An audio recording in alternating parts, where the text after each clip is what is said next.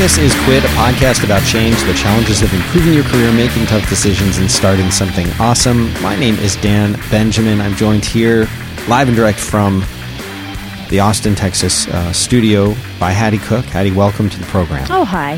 How are you today? I'm doing lovely. I can't tell how you are because I can't see you. I can see your hands and I can see your headphone. That's part it. Of one. Just over the top of the monitor. I see your your hand. hand. You're raising I'm your hand. waving Hi. at you. Hi. Let me move the screen so I can see you again. I had to put mine kind of in the corner. There See, you now go. I can kind of Now side-eye you. Yeah, I can see you now. See if you're yawning or not. Now that I said yawn, you're going to yawn. Yes, because now when you I hear have- the yeah, word I know, I yawn, can't- it'll I'm- make you yawn. Physically trying to not yawn right now. Yeah. I'm serious. Well, how are you? Lovely. It's a beautiful day today. It's a good day here. And we've been pretty busy. Relocating again from our temporary. It seems like if I would like to see how many times if we have a listener who's interested in doing this. Where they're like, oh, this many months, and that's when they move. Right. We moved again. Yeah. We knew we were going to have to move this time, though. Yeah.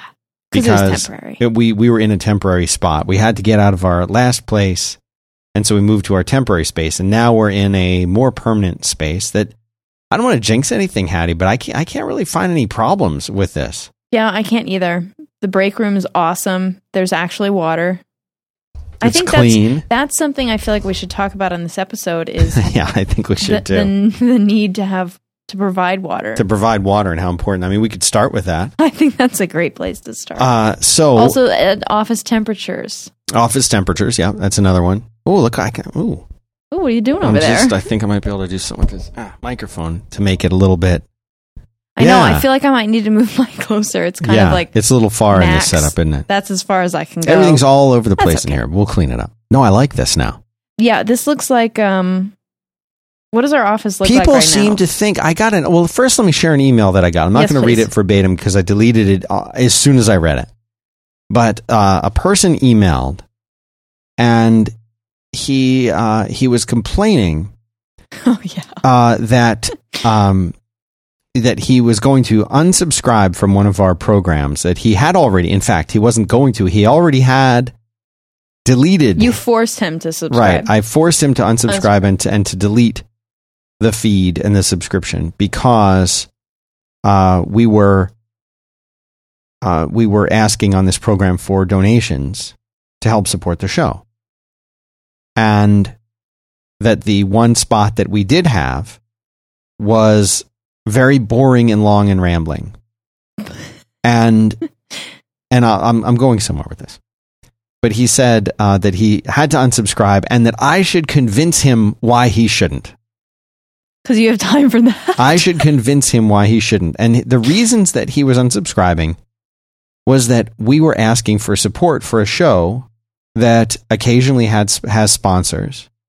And because of how successful 5x5 is already, as a giant media empire, that he felt that it was rude that we were asking for support for the show. And let's just say we wouldn't be asking if we were just rolling in the cash. Some podcasts are fairly lucrative. The one that he was talking about in particular, it makes a little bit of money. No one's quitting their jobs to do that show. No, it's a little bit of money, and we think that because the audience and the way the audience is engaged, that if that show has 20-some thousand listeners. If all of those listeners gave $1, well, me and my co-host would never need to think about sponsors ever again. Yeah. That would be pretty amazing. If half of those people gave $1, if a quarter of those people gave $2, you know what I'm saying? So we absolutely can benefit from support. And our goal, as is our goal on a lot of these shows, is to do without sponsors completely, to just have a listener-supported show. I would love to make... But we can't just flip the switch. We have to do it gradually. You must transition. There will be a point in time when you're saying, okay, this is our sponsor, and also... Please support the show. Right, because you have to make that transfer seamless. One of the things that we did do was we tried really hard to limit the number of sponsors that we have. And we try to do that on all the programs, especially the ones where we want to get listener support. Like this program, I would love to make a listener-supported show. So for the people who actually love the show and want to do that, it's patreon.com/Dan Benjamin. That supports all the shows that I do, and the money goes to help pay our rent and pay my salary and Hattie's salary. And I love the fact that people think that 5x5 is some kind of huge... We've talked about this a lot. It just always makes me laugh because it's like, if they had any idea... Like, to give you an idea of the size of this office, if Hattie were to stand up... Or just lay down. Well, if you were to stand up and you're just tired, that's why you keep... Yeah. If Hattie were to stand up, and let's take the long way of the office. If she were to stand up and touch one wall with her left hand and extend her both arms as far as she could, and I were to touch the other wall and extend both of my arms, we'd be overlapping. That's how big this office, the 5x5 studios are. They're the very office small. is 5x5. No, I'm just kidding. It seems like it sometimes, but like, and I'm always amazed. I guess we should be flattered, and that's the thing. Yeah. I remember back when I was starting one of my first consulting companies, where I was doing software development, and I wanted other people to come and hire me, and I would do their software development. I'd build their website, and I might hire friends of mine to do contract work to help. For example, if I needed a good web design, I knew a couple of designers. I would hire them. They would work through me, and we were together. The company name was Automatic. That was the name of it, Automatic Labs. This is before the Automatic that is behind WordPress. And this is before WordPress was really a big commercial thing. It was still like an open source software you could just download. And Matt Mullenweg had not yet come out and decided to call his company Automatic. Right. But I had a company called Automatic, and I wanted it to seem like a bigger company. This is back in the day when saying we're a small shop, we have 2 people, or it's just me, or it's me and 4 friends. That's pretty cool now, because when I hear that, I say, good. Not going to be a lot of bureaucracy, not going to be a lot of red tape. They're going to be agile team. We have to get like 10 signatures on this one thing before we can do anything. But back in those days, the only way a company would work with you, or the way companies wanted to work, was that if you seemed like you were like a larger entity. Right. Because that like related a freelance to developer, being established. Right. A freelance developer, they're not going to trust you. No.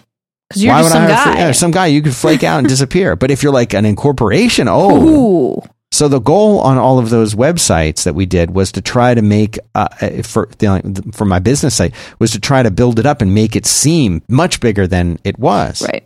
To make it... To talk about the company. The company. And like when I do a proposal, it was always we. And... Right, it's not lying. No, because I would hire someone, but...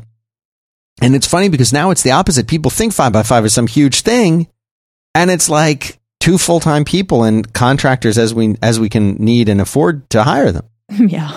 But that's an interesting thing, and what my topic here is how much perception can play into into whether or not you might get a job, or a job. People's perception of you, too. Right. Mm-hmm.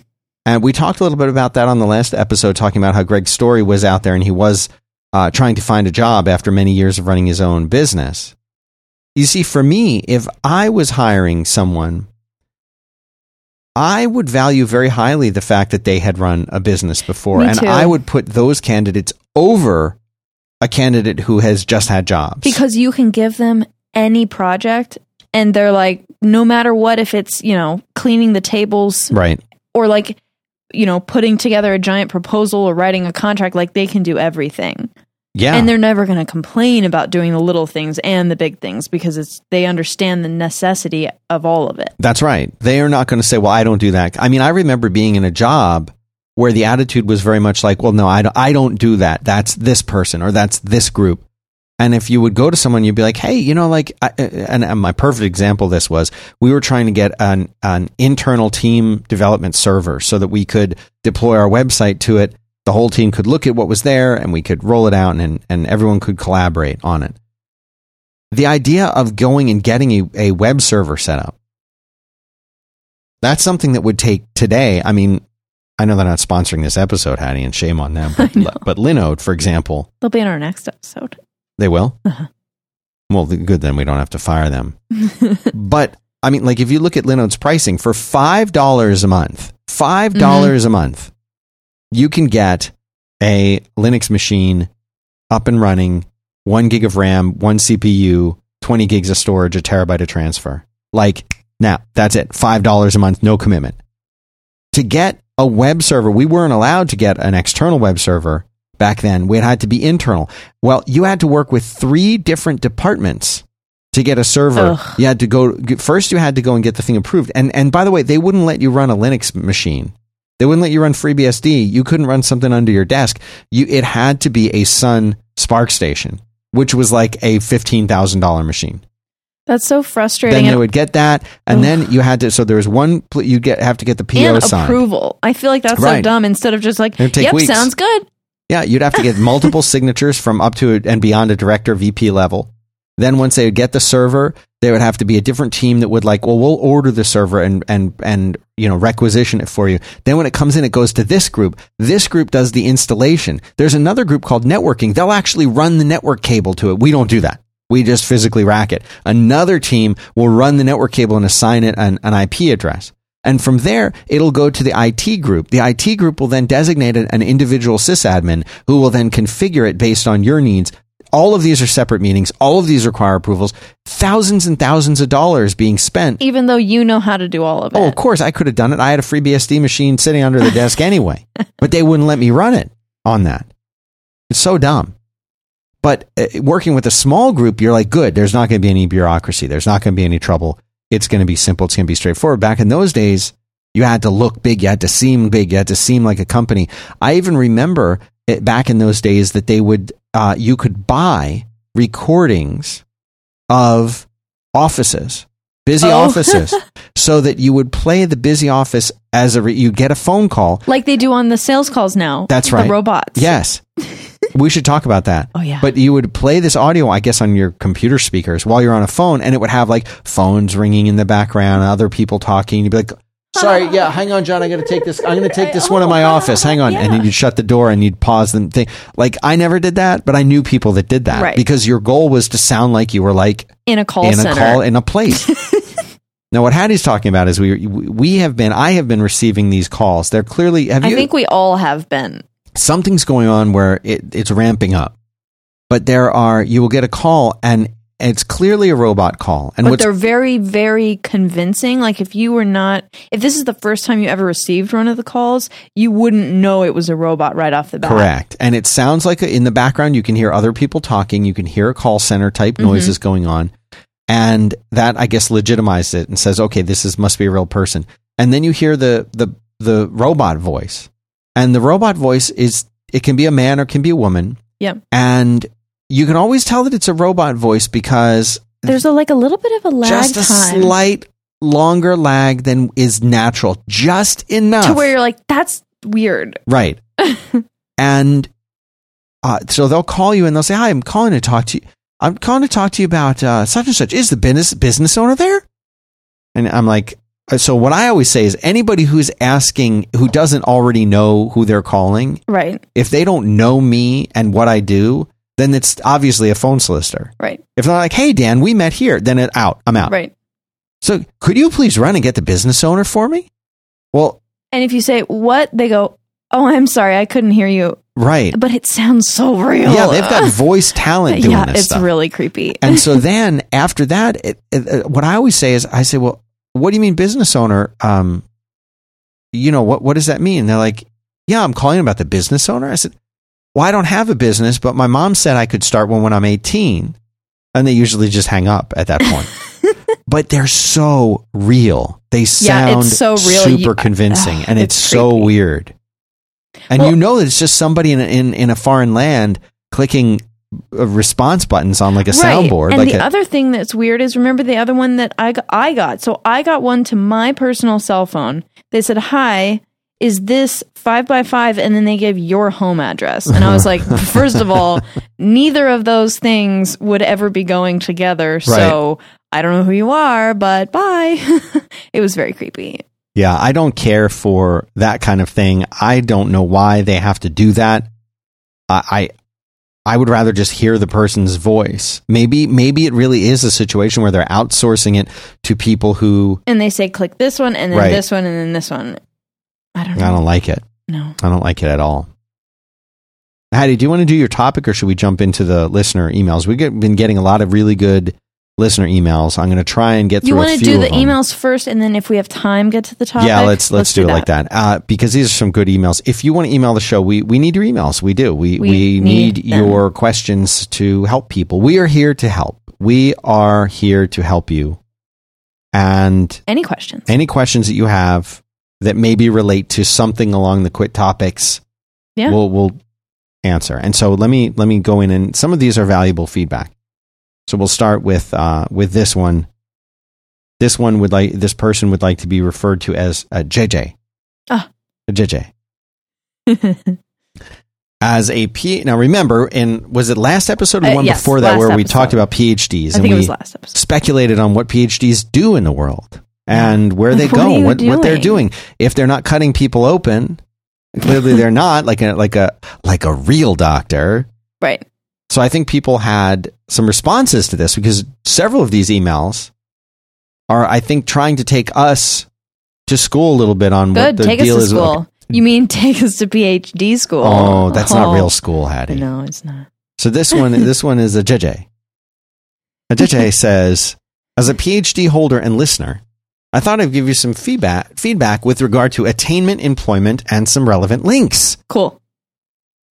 I think my feedback is particularly relevant since I'm actually in the middle of finding a new job, as my wife, a tenured faculty and another PhD, is moving to a new school. PhDs get together. I was just going to say, I don't think if you're a PhD, you can't be with someone who's not a PhD. Right, because then you're like, they don't even understand what you're saying. I think it's one of those things that like... Just kidding. No, I think you're right.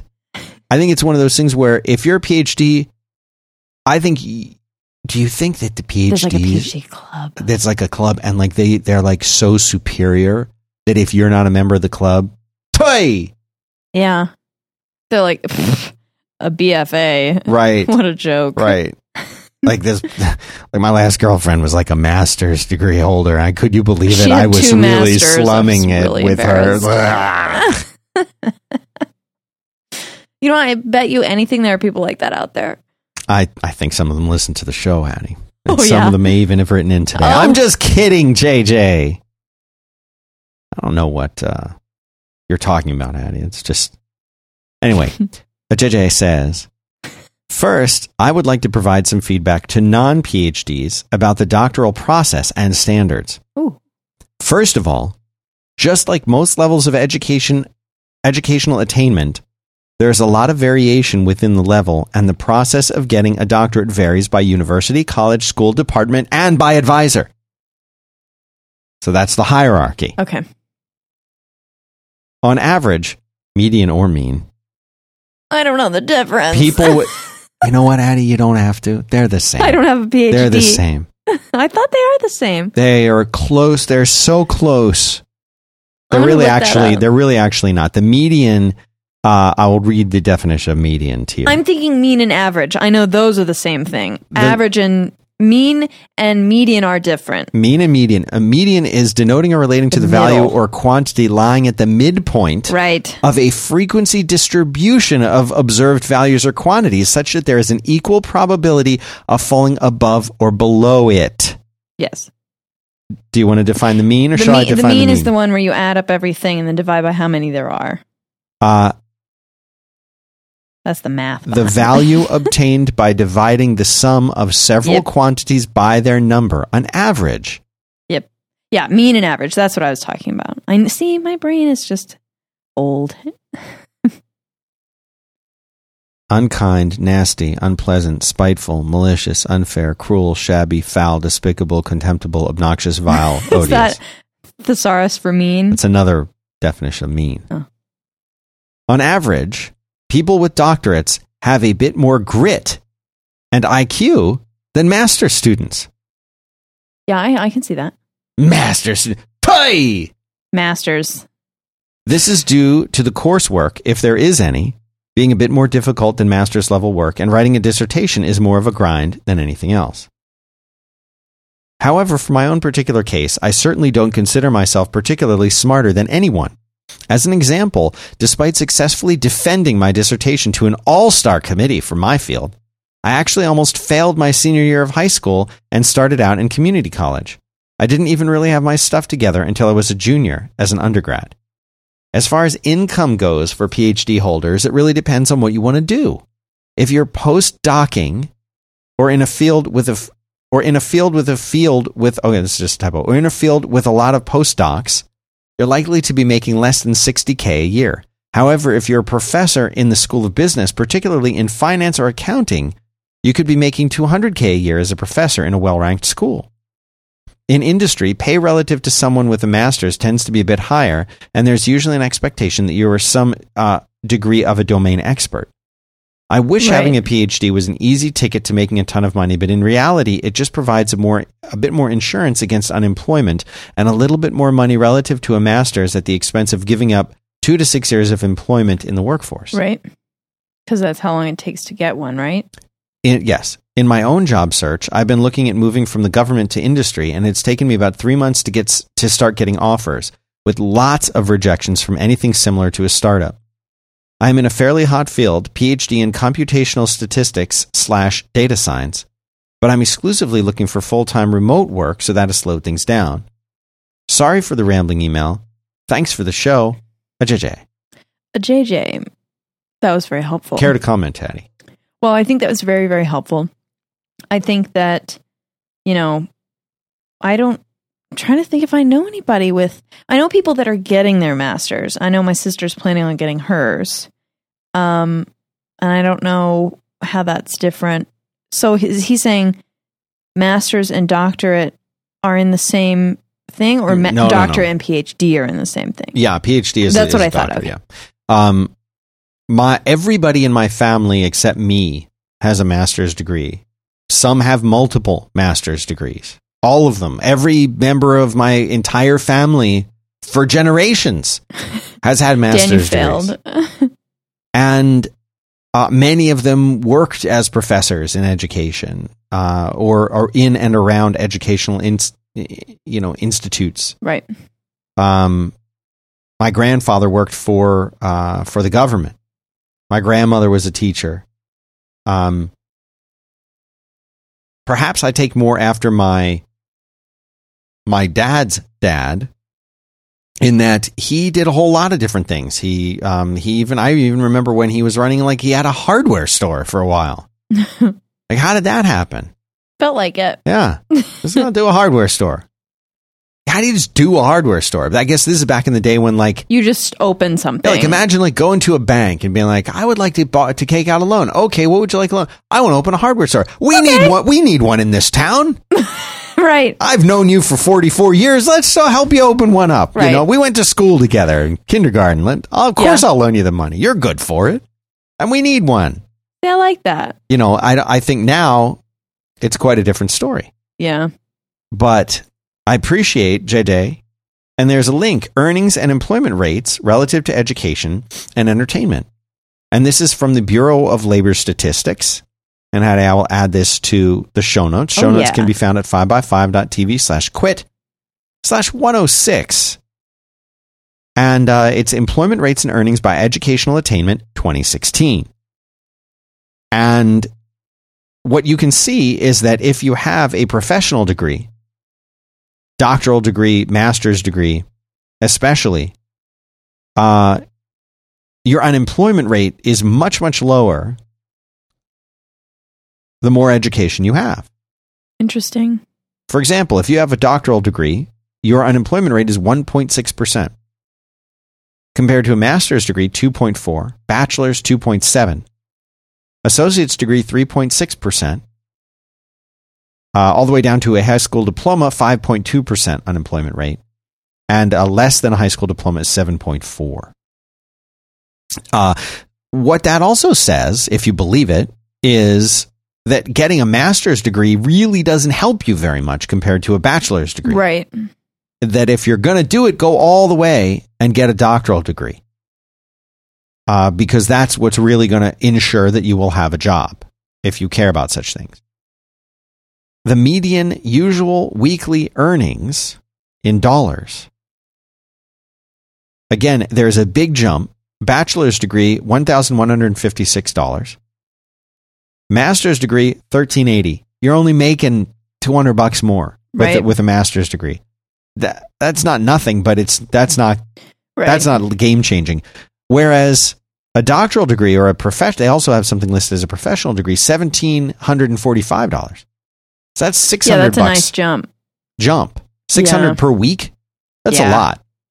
Yeah. So anyway, I'll put this in there. So thank you, JJ. Appreciate it. It's good info from JJ.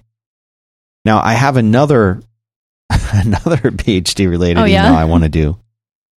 But before I do it, we irritated the PhD people. No, we really, and these are just the ones that emailed. These are just the ones that emailed that were good. Yeah. I want to tell you about HireLoop. HireLoop. We've gotten some more feedback from the HireLoop man. The HireLoop man. The HireLoop man. I just love this idea. This is the kind of idea great. When I see it, I'm kicking myself because this is such a great idea that it needs to exist. Everybody's tried to hire somebody at some point. If you're running your own small business, if you're working for a business, if you're just in a big company and you're trying to hire. And the part that's a struggle, the part that's always super frustrating is all this follow-up and all this organization. All the different job boards. Ugh. And so what people want to do is they want to post on these job boards. And there are certain job boards that are really, really good. And others that maybe aren't so good. Right. And what HireLoop is not is some new job board, because I feel like the guy who what's the guy's name? Daniel. What I feel like is it Dan or Daniel? Daniel. All right, that's forgivable. He went out there, and I'll tell you, I'm in his head. Like I've got him figured out. Oh yeah. I can tell you exactly what this guy did from the minute he wakes up in the morning to the minute he goes to bed at night every day of the week. I've got him, eagle eye on him. Yeah. Because a guy's life is an open book. You know what I'm saying? Like, you want to know a person's life and study them. You can study Daniel, and you'll come away like, I get who this guy is. I know his secrets now. Yeah. You can get a PhD in Daniel. I have one. There you go. That should be the title, PhD in Daniel. I like it. So here's what he did. He's sitting there one day, and he's like, I want to start some kind of business. I really like helping people find jobs. I really like that. I like seeing people find a job that makes them happy. And I love that too. And so what he started looking around, he said, you know what? There's already some really good job boards. I don't want to compete with that because they're doing great already. But this whole process of hiring somebody is frustrating. Nightmare. And you have to keep track of all your different logins for all of the different job boards, and then you have to go and like check those. Right, and then people are sending. Then you're starting to get hundreds of emails from all the applicants. Sometimes they like email. They're like, "Oh, well, I saw your posting on the job board, but I also emailed you too." But then they use different email addresses. It's a nightmare. Like, What the way HireLoop works is the same way that those trip websites work, where you can just forward your hotel reservation, your plane reservation, your car reservation, your dinner reservation. You forward them all to this trip website. It receives them all and like plans out your itinerary. This is essentially the same thing for the hiring process. Yep. You post on any job board you want, and then you use the HireLoop email address that they've given you as the one to handle the incoming email. So now all the email, instead of coming into your inbox, it's all like nice and organized inside of HireLoop. You can collaborate with other people. Oh, you know what? Hattie and I both need to be involved in making the hiring decision. Well, guess what?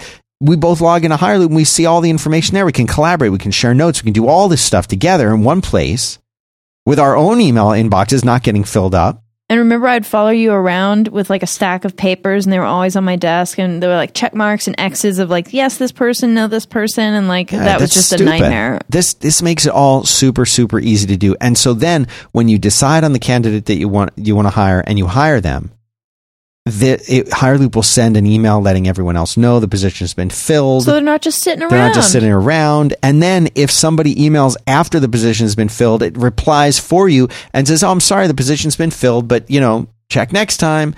And anyway, it's a great idea. And this guy who came up with it, Daniel, probably a genius. Definitely a genius. Well, you haven't met him like I have. Oh. That's why I said probably. He has no PhD, so he can't be that smart. He can't be that smart. I see. He was smart enough to do this, but he's like a one-trick pony now. This is his only thing. Oh, what ideas did you have? Well, I did HireLoop. What else? You know what I mean? Right. What else did you do? Well, HireLoop is not enough. I'm helping people find really great candidates and helping people get hired. Yeah, that's pretty good, but where's your PhD? Right. You know? That's Daniel's one flaw. That's his major flaw. Just doesn't have PhD. Maybe he does. I don't know. I'm going to say no, because he only did HireLoop. If he had a PhD, he would have done one more thing. A lot more. HireLoop, HIRE, hireloop.io/quit. If you go there, you will get a free credit toward their professional features, which is where you get those collaboration features that I was telling you about. I genuinely love this service. I think this is absolutely genius. And you should go check it out next time you need to hire some people. hireloop.io/quit. Heidi, from now on for this show, yes, only accept advertisements from people who are PhD doctoral degree holders. Right. Or like, hi, thanks for writing in to Archer Avenue. Right. What's your budget? When are you looking to right. start your ads? And also, what was do your you PhD have a in? PhD? No, don't even ask them what was your PhD in? What did you get a PhD in? And if they say, oh, well, I don't have a PhD. Delete. Just hit delete. Oh, okay. That's how, see, if we were a listener funded show, this is the kind of power we'd be able to wield over but others. We don't have that. Well, so let's we have make to it take patreon.com/Dan Benjamin. Let's make this. Listen, we have tens of thousands of people downloading the show every week, Hattie. If they gave $1, oh my gosh, you'd actually get paid sometimes. I know. Next email. Hi, Dan and Hattie. Hi. This is from Steve. I enjoy the show, and I'm very happy you decided not to quit at 100. You mentioned PhDs in your latest episode. Yeah, we did. I'm finishing a PhD in the humanities. Ooh. Music theory/history, and looking forward with much anticipation to teaching and researching full-time at a university or college in the near future. It requires a lot of self-discipline, and most people who start a PhD do not finish because you're typically only funded, free or half tuition, plus a stipend to teach a class while you take classes, but not at the important dissertation stage. At that point, you have to figure things out. Do I work part-time or full-time while also writing the dissertation? Do I only look for jobs in my field or consider other options? Who will hire me if they know I plan to leave once I'm finished with the dissertation for a better job with decent benefits? Many people get stuck in the adjunct loop. That's the title. Adjunct professor. Adjunct loop, where they have to teach part-time at several schools while also trying to finish the PhD and trying to make ends meet. Or they focus on finishing as fast as they can while only working part-time at some other non-teaching job and borrowing money from family or parents, spouse, if they can. Some people can finish in a year, but most take several years, and others never finish. Now you yawned. Yawned. I did not. I went to a college called UCF, University of Central Florida. The UCF also stood for You Can't Finish. Oh. Because the joke was that you would be in college, you were getting your, 7-year bachelor's degree or whatever it was. Right. You can't finish. Oh. UCF. But I did finish 4 years. Me too. Not at UCF though. And yesterday I asked if you pieced out about something. You said, I never piece out. I'm doing my best at deciding to finish and not quit, as I'm really close to finishing and graduating after more than 5 years. But with an increasingly tighter job market for the good tenure track and not contingent jobs, I'll have to at least try for those, but hopefully it will pay off. Even if I don't get a tenure track job in another unrelated area that will appreciate my overall PhD experience, writing, research, dedication, performance, teaching. Best wishes, Steve. He actually put in there twice, just use my first name. Steve. None of you guys are selling me on getting a PhD. I know, it just sounds like it's a lot of work and kind of like, eh. It really does. I mean, okay, question. Go ahead. Do you have to get a, what's the next step from PhD? No, that's it. That's the top. That's the top. You can get another PhD if you're really. And master's even sounds like, don't even bother. Master's is one of those things where, here's master's seems like a stepping stone to the next thing. Yeah, here's who gets a master's, and I'm speaking from direct experience. Right, with a lot of people who haven't. No, I'm saying like of people who have master's degrees. Here's the way this works. You're about to graduate, and you're like, oh crap. I feel like a kid. don't really know what I want to do. I don't want to go out in the real world. I like to float the river on the weekends. And my grades are like kind of good enough. And like my parents probably they're going to let me do it. I'm going to stay in school for like another couple of years because F the real world. Yeah. And like, I'm going to get a master's degree. That's what that is, Eddie. That's it. That's all it is. Yeah. It's like I was in school longer. Right. What did you? Oh, I graduated in 4 years. How long were you there? I wanted to stay in longer. I just took my time. And the school had to figure out a way to keep me there. Right. To like make it so that I wouldn't. They're like, well, you did your bachelor stuff. Right. Like we have to come up with something. Do you want to get a doctorate? No, that's too much work. Okay. Well, here's something else that you could just give us money and like stay in the school and like, it'll be fun. And you're like, yeah, it sounds fun. Also, don't you have to like apply for a master's program and you have to be like accepted and stuff? If you're going to a different place than the college that you went to. You have to take a test. I think it's, I'm not going to look this up because it's not important, but I think it's a GMAT. There's some other test that you need to take. A couple of my friends who got like painting and art degrees were like, you know what, if I get a master's in painting, then that looks better than just everyone else in the world that has a bachelor's of fine arts in painting. Maybe is it a GRE? Is it a GRE? That sounds right to me. Graduate Record Examinations. I looked it up. Anyway, you need this to get in your graduate school. The whole idea that I just spent 4 years in college and now you want me to take another test to be allowed to spend more money in another college, I'm put off by that. We'll see if you want to take more college, but only if you're really good enough. So listen to the structure of the GRE and tell me if this sounds like fun. The structure of the computer-based GRE general test consists of 6 sections. The first section is always the analytical writing section involving separately timed issue and argument tasks. The next 5 sections consist of 2 verbal reasoning sections, 2 quantitative reasoning sections, and either an experimental or research section. These 5 sections may occur in any order. The experimental section does not count toward the final score, but is not distinguished from the scored sections. Unlike the computer adaptive test before August 2011, the GRE general test is a multi-stage test, where the examinee's performance on earlier sections determines the difficulty of subsequent sections. You were really good. We're going to make it really hard. This format allows the examined person to freely move back and forth between questions within each section, and the testing software allows the user to mark questions within each section for later review if time remains.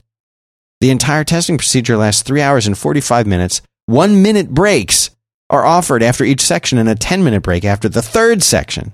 It sounds like the SATs, but like on steroids and worse. Sucky. And here's the thing, is that everybody out there with their master's or doctoral degree right now is listening to this being like, obviously, Dan, you did the right thing because like, if this doesn't sound interesting to me, then I shouldn't be in. No. Yeah, but it's too late for me anyway. But I admire people who want to push themselves to learn more. And some of the best work in the world is being done by people with master's degrees and PhDs and pushing forward everything that's valuable to us as a it shows that as a species caring about things like science and education. And so much of what we talk about on this show, all of these great studies that we're always referencing, are done by these people who have taken this kind of horrible test. They had to take the test. We need that those alone people. Proves that they're better. Even if they didn't pass, just taking that just and only getting 1-minute breaks. I'm sorry, anywhere that's only going to give me a 1-minute break, I'm out. I just hated taking those big tests like that. What was the other one? The ACT? The ACT I did very well on. I did much better on that than the SAT. It's interesting. Very interesting. On my do you remember what your score was? Oh, so bad. You want to share it? I don't even remember what it is. On the SAT, and this is back in the old days when you would take the SAT, and a lot of it was, like, can you make an arrowhead? Can you how quickly can you craft and sharpen a spear? What's the angle of the sun at 3 p.m.? Right, that kind of stuff. This is before Scantrons. No, actually, we had Scantrons. Scantrons. I got an 1100 on my SAT, which is not good, by the way. What is it supposed to be now? 24, or is that ACT? The ACT is a 2-digit number usually, And at the time that I took like it, a 30, a 32 at the time I took it was the top. I think that's score. Still the top. I think they've added something extra onto it, but I ignore that part. On the ACT, I got a 29, but on the written stuff like that, I got a 31. So it was very good on the ACT. Right. I did no prep for either of them. I didn't study or prepare or do anything. I didn't, it was just scheduled. I'm like, oh crap, that's tomorrow? And like I had to work the same day. I was in horrible form on the day that I think I took the SAT, maybe it was the ACT. Like literally everything that could have been wrong was wrong. I think I was sick. Were you drunk? No, I was not drunk. That was the one thing I wasn't. My friend was, and he got a 1450. Can you believe that? And he got a scholarship because of it. I know. None of my clothes were clean, so I ended up wearing like the back of the closet where you're like, those are socks with lizards on it that I don't plan anyone ever to see. Also, these like weird cut-off pants. I was in horrific form that day. Yeah. It was, my mom and I look back on that time as the lowest point. Really? Yes. So I like to think that was my ACT and that I did really well, but it probably was my SAT. Well. But who knows? But you know what? Didn't really matter. It's stupid that the SAT... It matters a lot at the time. They make you just to get into college. Stupid. I would like to tell you about our awesome new sponsor. It is Bombfell. Bombfell is an online personal styling service for men that helps find the right clothes for you. You complete a very simple questionnaire. I actually enjoyed doing the questionnaire. And a lot of the time I don't even, I'm like, oh, great, I gotta go answer some questions. This was no problem. You just answered, and they were kind of interesting because there's pictures, would you wear this shirt or this shirt? That kind of thing. It wasn't detailed information about your personal life. It's which of these shirts do you like? Which of these jeans would you never wear? It was very cool. And then after this, you're matched with a dedicated personal stylist. You only pay for clothes that you keep, period. They're the only styling service that does not charge a styling fee or a subscription fee. They never charge above retail price. And you get this dedicated personal stylist. You get distinctive brands sourced by experts, free shipping and returns, convenient home try-on, and you can even preview and edit what your stylist has picked before it even ships. It's very, very cool. There's no hidden fees. There's no gotchas. It's just the most simple, straightforward service around. And you know what? They want you to like the clothes that you get. They don't make money if you don't find something that you want to keep. And you only pay for what you keep. And there's no charge to send stuff back. You can push up the delivery. You can delay it. You can even skip it. You're going to be out of town, or if you want to wait or whatever. It's super cool. They just send you what they're going to send. And you got 48 hours to make a change or just cancel the whole thing. You're in control of the whole thing. That's what I like about it. It's not like these places that just, we're sending you stuff. It'll be fine. It's more like, here's what we're going to send you if you want us to. It's a genius service. It really is. And they sent, I went through the process. And I got to tell you, there was some stuff that they sent me that they sent me, I guess it was 2 shirts and a pair of jeans. And the shirts that they sent me were not like anything I would have got for myself. And when I was filling out this survey, it was like, why are you doing this? And one of the options was, I just need more clothes. I don't have time to shop. But I picked the one that said, I kind of want to up my wardrobe game a little bit. So I picked that one. And they sent me some things that were just a little outside of my norm. Because I always have a black shirt with a collar. It was always the same. So they sent me a couple different shirts. I really like them. And they fit great. And I've been wearing them. And the jeans that they sent are the best. They're now immediately my new favorite jeans. They're not like anything that I have found locally in just the stores I was going to. And I love them. My new favorite jeans. And my son actually stole one of the shirts from me. I got it and I was trying them on. And he's like, I like that one, Dad. I'm like, okay, well, you want to put it on. Now he's almost 10 years old and he's a big kid. And I thought, he might just be able to get away with this shirt. And he put it on. I said, oh, it's a little big for you. He said, I don't care. I'm keeping it. So I actually only got one shirt, but it doesn't matter. He's happy. I'm happy. And that brings up another thing here. You can sign up on behalf of your partner. So if you have a significant other that you want to buy this thing for, you can sign up on behalf of your partner and get the stuff for them. They won't even know where it comes from. They just think you're out like shopping for them and they'll love it. So here's what you do. You go to Bombfell. It's spelled BOMBFELL, bombfell.com/quit. This is a special offer that I negotiated personally with them over a course of 10 years, negotiating with them back and forth like one of those prolonged chess matches where once a month you rook to queen 5 and then you don't hear from the other person until they're ready to make their move. It was been like that. This incredibly long negotiation. Finally, I felt like we got things where they had to be. $25 off for our listeners. Very exclusive. You're the only ones getting this special deal. Bombfell.com, $25 off your first purchase if you go to bombfell.com/quit. Go check it out. Love this company. All right, let me do this last email. Listener Dave. Hi, Dan and Hattie. I'm a huge fan of Quit, Grit, Quit. Back to Work, Road Work, and all the great shows. Thanks so much for keeping them coming. Guess what this one's about? PhDs.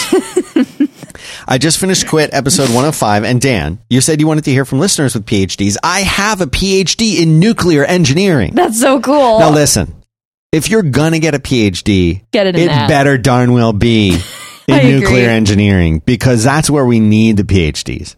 If you've got a PhD, no offense, but like in like humanities like this other person got it, is it too late for them to like switch it to right? Like I like humanities and music, but I really want to be with the if somebody rolls into the room like, hey, what do you do for a living? Oh, I have a PhD in nuclear engineering. Whoa, I'm a nuclear physicist. I want to talk to listener Dave because I want to understand. I have a lot of questions about that. Me too. I'm hoping that, because when I hear nuclear engineering, I imagine that he's designing like a nuclear power plant or something, right? But I would like to talk to him about the after effects of EMPs and nuclear explosions. Because that's fascinating to me. I want to talk about Faraday cages. I want to talk about prepping. I want to talk about bunkers underground. I want to talk about all of that stuff. I'm hopeful that he's the good kind of PhD and not the bad kind. Evil. There's an evil PhD. He's not evil. He's not evil. He's just not the cool kind. It's not like it's more cool and uncool. Cool, he can talk about. Oh, like that kind of stuff.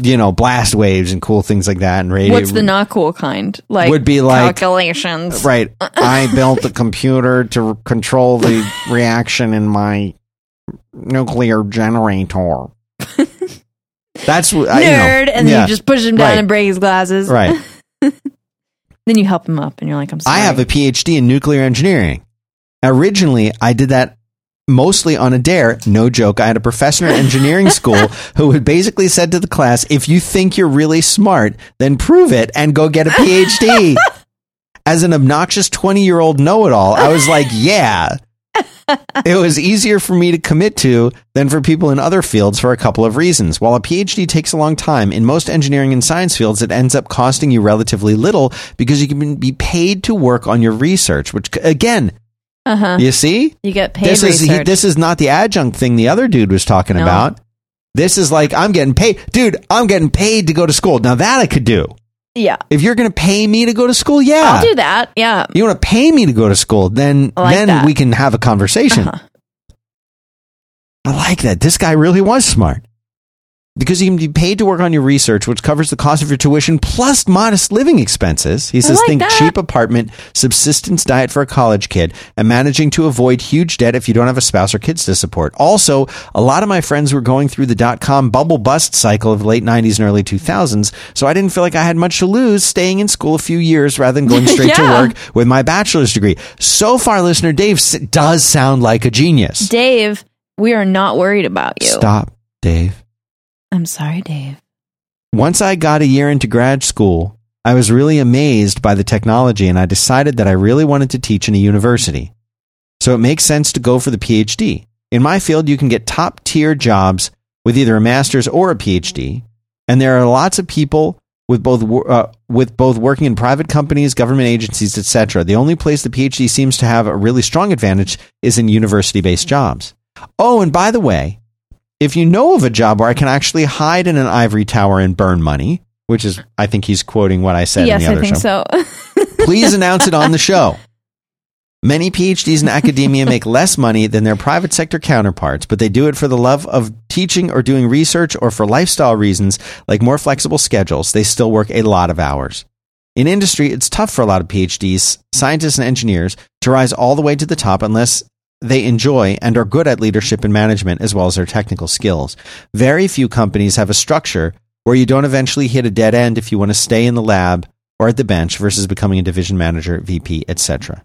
I hope to hear back from all the great PhDs, and I really look forward to hearing what other listeners have to say on the next Quit. Thank you, listener Dave. Thanks, Dave. That was the best email. You know, I mean, I really do enjoy hearing these kinds of things because, I mean, listen, if you've got this is all part of the whole thing. Listen, let me break this down for you. I like the way Dave lives his life. Like, yeah, I'm going to do that as a dare. Yeah. Like, yeah. He's living his life free. That's right. Now, here's the thing. I've always heard about Alcatraz. I visited Alcatraz. Okay. And you've visited Alcatraz. Yes. And I always heard that people would here's what I've heard. I'm not saying this is true or false. Alcatraz wasn't that bad. They made it seem like it was really bad because they wanted to like build up this lore about it. They wanted to make it seem like the worst place. I was on Alcatraz. I don't want to go that's to Alcatraz. Hell on earth. Right. But in reality, it wasn't so bad. I don't know if that's true. I toured it. It seemed pretty bad to me. Yeah. But I don't know how it compared to other prisons at the time. It's got really nice light, like in the afternoon and stuff through the windows. Yeah. I don't know. But also, I look at the positives. And you were on an island and you get to look like out at the ocean and stuff. What if you had a window that like But I think the ocean? No, I think the way they did it, remember this though, you're forgetting something. Prisoners could never see outside the ocean, or they did not have views. They could only hear the sound of the ocean, and sometimes because they could hear the parties and stuff that was going on, but you could never see it. That's what it was. And they did the wall just the right height so that you could sit at the very top and never see it. Right, because there's that basketball court or whatever they have, and they have that big old wall. Yeah. Talk about mind games. That's called driving Hattie crazy. Oh my God. Oh, you want to see it? It's right over there. No, you can't. Too bad. You can't see it.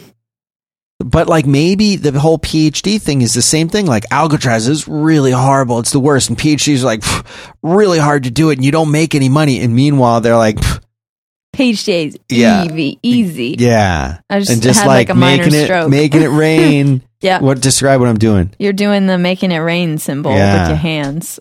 That's a PhD. That's how I see it. It's just, and like they're like, you remember in the Goodfellas when after they did the big heist, Tommy was no like, spoilers. Tommy was like, well, it's a famous thing. I know. Tommy's like, don't spend the money. Don't buy anything. I told you, don't buy anything. And the one guy's like, look, I got my wife this mink coat, and look, we got this big Cadillac. He's like, take it back. Get out of here and take it back. Right, because you're just calling it attention. Right. I think it's the same thing with PhDs. They're like, listen, don't flaunt it. All right. But like you're set now for life.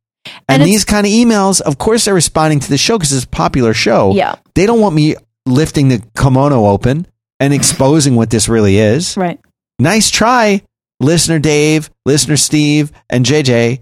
I know what's really going on. Yeah. Okay, so and like you three don't know each other and didn't conspire to all They write all the are same in the email. same room. Whatever. Like I don't have a PhD. Doesn't mean I'm not smart enough to see through this. Right. I'm wise to this. I gave myself a PhD. Yeah, right.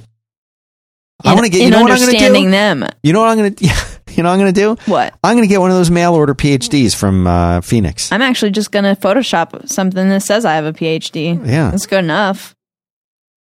I think I could probably get a PhD in the mail without even doing anything. As I saw a great quote on Instagram. It's not that hard. Somebody was so baffled by how much they'd gotten done in their life, and they said, well, you know, you can really accomplish anything when you lie. So you're saying PhDs are liars? No. They're just keeping some things secret.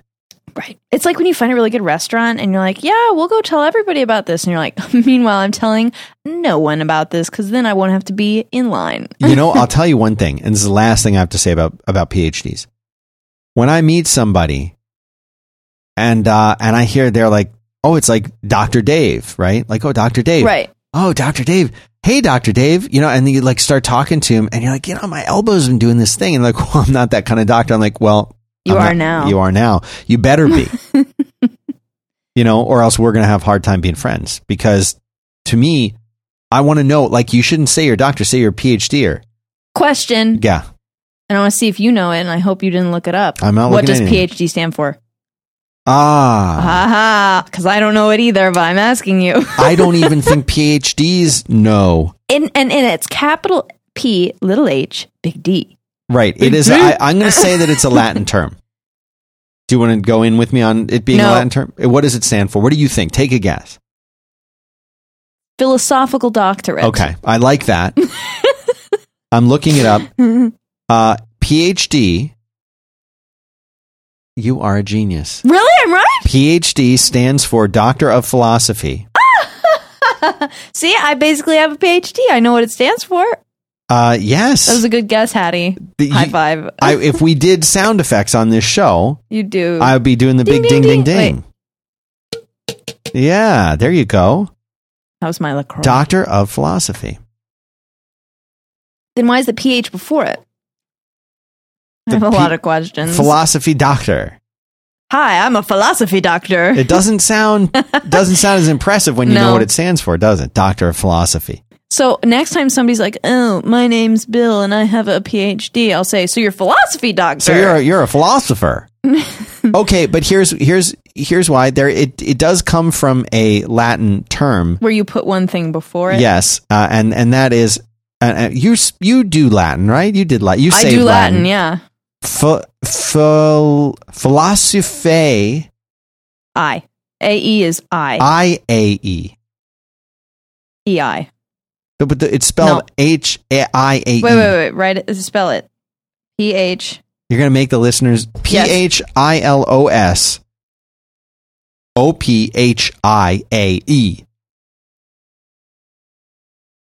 Philosophiae. Philosophiae doctor. That's it. That's what it sees. So Yep. we were both right. I said I think it's something Yeah, it's Latin. Latin. You but were you right. translated it to English. You're just one step ahead of me. Yeah. So it abbreviates with postnominal letters PH dot capital D dot. Yep. I accept that definition. I think we taught the listener something. I bet you anything we taught people with PhD something, because I bet you they just said, "Oh, I have a PhD." They don't even know what it They stands don't even know for. what it stands for. I guarantee you.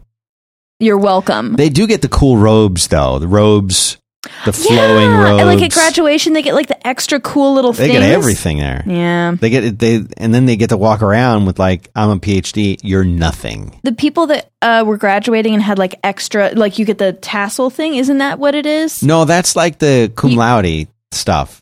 I always thought those were so cool. Laude? How do you say that? Cum laude. There's no E at the end of it? Neither my of us Latin were teacher's that. just beating me in my face. You're always like, oh, I took Latin, I saved Latin, and then you never know anything about I do Latin. know all the things about Latin. How do you pronounce In Latin, or like how people pronounce how it now? people pronounce it? All It's right, hold magna on. cum laude. Cum laude, huh? I mean, I'm saying it with a super Texas accent. I like the Texas accent. Loud, like L-O-U-D. That's it, huh? I think.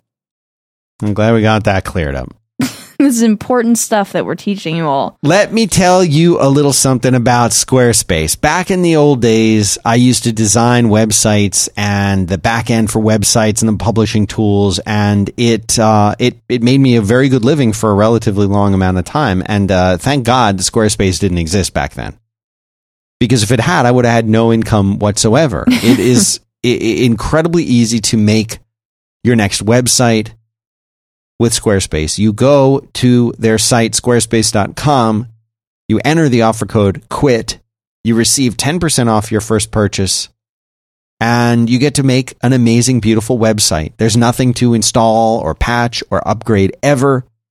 They got 24/7 customer service. If you need help, they're there. You can register your domains there now. I mean, you've been able to do that for a while, but now you can go there and just get a domain. They even have a logo maker. So if you want to go and get a website and you think, oh man, we need a logo, they help you do it. They create it right there on the site. And their designer templates, designer made templates are the bomb. They're the best. You can go through this huge catalog of templates, pick the one that you like best, and then start customizing it and make it your own. Make it look completely different from all of the other websites out there, even ones that are using the same exact template. No two sites need look the same. Go to squarespace.com, support this show by using the offer code QUIT, and support yourself. Using that code QUIT, you'll get 10% off your first purchase. And if you're thinking to yourself, you know what, I don't really need a website right now. I already have 5 Squarespaces. Yeah. Keep this in mind for your friends. Keep in mind for when you hear somebody saying, oh man, we really need a website. You know what? Start with Squarespace. E-commerce built in, beautiful galleries. You can host an album if you're a musician. Whatever you want to do, go check it out. See what Squarespace has. Free trial. Squarespace.com. Offer code QUIT.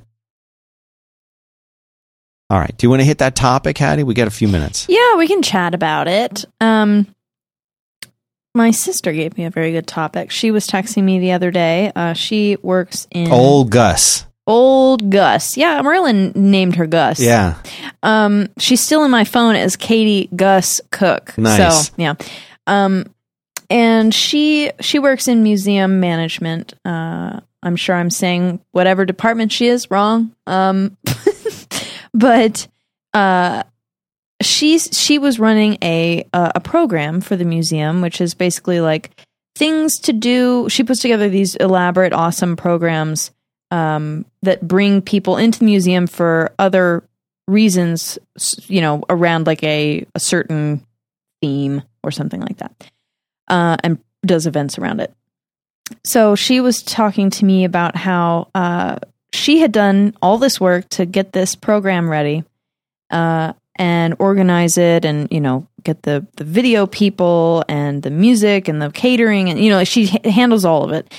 But there are people that are, I wouldn't technically say below her, but they're people with more jobs like, so she would tell them, I need these chairs set up in this many rows over here, right, by 3 p.m. or something like that. And then she'd say, okay, and we need the video people to be here by this time so that they can do a video test so that the screening of the movie will be perfect because, we won't have any difficulties later. Right. Things like that. Well, she said that she had such a bad time at her most recent one that she did because nobody that she had told to do things, which she has full authority to do, nobody did what they were supposed to do. The video effects people just showed up, waltzed in like an hour and a half late, so they didn't have time to do a check. The people didn't set up the tables and the chairs correctly or at all. And the people that had put on the program in another department, like the night before, after she had asked them to, guys, can you just like make sure that it's kind of clean before, when you leave it?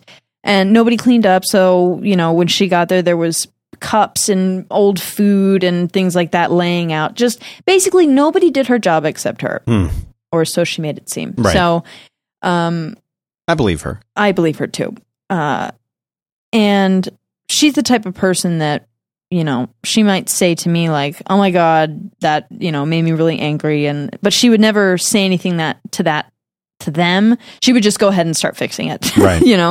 And she let her higher ups know, that they didn't do their job. But what I wanted to talk to you about today was, what do you do if people that you need in order to get the job that you are working on done don't do their job, and then it reflects badly back on you? Right. And it's not like, to be clear, these are not people she hired. They're not direct reports to her. No. She was coordinating it. She was in charge of the effort.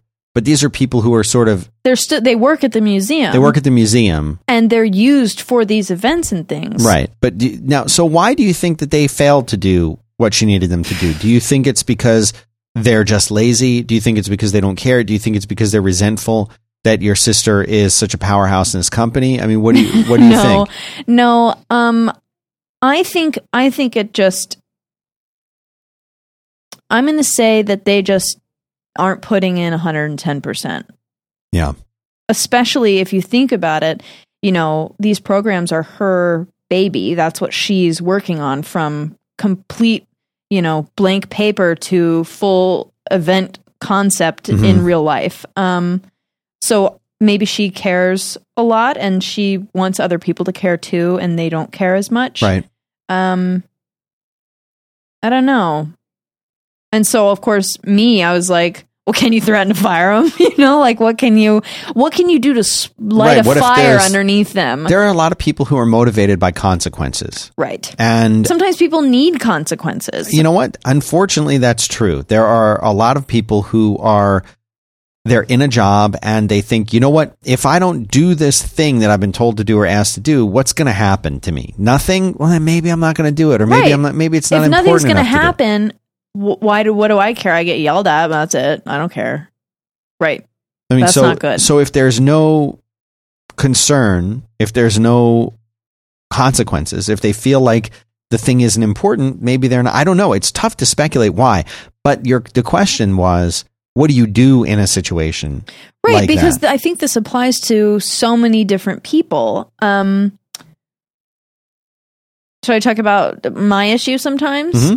So sometimes if I book certain spots for certain shows, maybe the hosts don't have time to do the show or anything like that, but they don't let me know.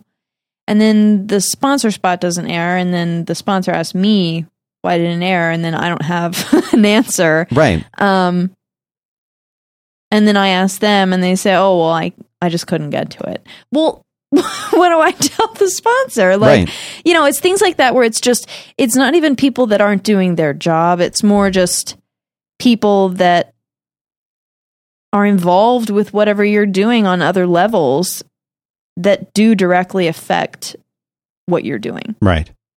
So what do you do, Dan? If somebody wrote in to quit with that, what would you do? Well, I mean, it's a really tricky situation. It's frustrating. You're counting on someone else to complete a task, generally speaking, and then they don't. That's at the core. Right. I need help, especially when it's an agreed upon task. Yes. I don't really know, and this is one of those really, really tough situations where there should be that thing inside a person of like, I don't want to let them down. Right. That's like, I don't want to let them down. I care. I have integrity. But you can't teach that. That has to come from inside. It has to come from inside. It has to be something that will, I don't know, that it should bother you. Yeah. It should bother you to not do something that you've been asked to do. I don't know. I don't know what you do. Like, I don't have an answer for that. I think it's just crappy. What do you do? Do you go to your boss and say, well, it wasn't really my fault that, that this program for the museum went badly. I planned it out nicely, but apparently no one else did their job. That's basically the email that she sent to her bosses. Yeah. Maybe it's not, maybe the power doesn't quite lie with my sister. Maybe it needs to be more up to the people that are even above her that need to kind of scare some fear. Because I'm sure that if the program doesn't go well, and that's on Katie, then that's going to reflect back on her boss. Right. Because her boss has a boss. Right. So, it's a kind of a never-ending chain. And so that's the thing is, having been a manager, hiring people, working on projects, and having people drop the ball and not do the things they say they were going to do. Or when people say like, hey, I can work on that right now, and then they can't. Right, or then they don't. At that point, it's like, whose fault is it? It's your fault. I remember, and I believe I've told this story a year or two ago. I was doing consulting work. I had a client project, and it was a very important client, and they were paying us a decent amount of money, and I had a designer working for me, and she was an excellent designer and has gone on to have a career working in some really great places. And when she was working for me on this project, for which she was paid what she wanted to get paid, she said, "This is my hourly rate." And I said, "Great, we'll pay it to you." Right. That she would do the thing of, well, when do you need this done? And I would say, okay, this part needs to be done on this date. This part needs to be done on this date. And you kind of plot out the whole thing. And she would miss deadlines. And I would say, okay, well, let's not miss any more deadlines, and maybe I was smart right. enough to put a little bit of padding in there mm-hmm. so that if we missed a couple things here and there, we'd still be okay. And we were okay. But then like the second time, I was like, okay, here's the things that we still need. Here's the things we're waiting for. Everything else in the whole project was done. The code, everything else was ready right. to go. We were just waiting for these 10 things or whatever, 5 things, whatever they were. And I didn't hear back from her. And then I saw that she's out there posting photographs of, like stuff that she's doing literally in the mall. She was in the mall while the rest of us were desperately trying to launch this thing scrambling and get paid. She was in the mall taking pictures from the Apple store of like, look at the new, Mac Mini that's out. It's so cute, whatever. That kind of stuff. And so I wrote her back and I'm like, I'm seeing you posting pictures right now in the mall.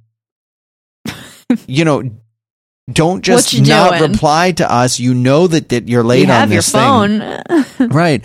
And it was just super frustrating.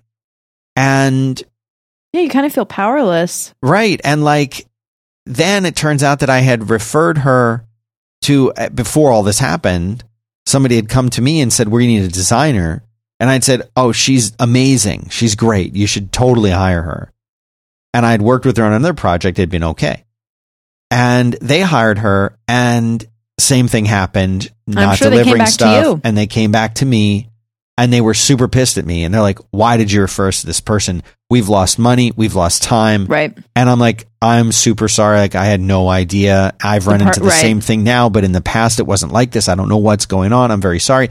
And then she went and actually wrote a blog post making it fairly clear the client that she was talking about and complaining and saying what a horrible company they were to work with. Wow. So, it all comes back to having that sense of work ethic. Your sister's in a crummy situation because it's clear these people know she's not going to fire them. Well, right. She doesn't have any power to do anything to them. And it's going to look bad. She will look, she's not in that situation where she's like, I'm sorry, we promised this. It's my fault. I was the person in charge. And this is what she has to do. I was the person in charge. It's my fault that it's not done. Even though it wasn't my fault and I did all my stuff, these other people let things down, Right. In their what can regard, you do? It's always going to be her fault. It's always going to be her fault. Because what they did wrong was just not set up tables. What Katie would have done wrong, or this is from the outside looking in, is she failed at her program. The consequences are different, but they're all driven by, one person not doing their job. Right. And she didn't fail at her program. That sounded bad. But, it wasn't successful in the way that she wanted it to be. Right.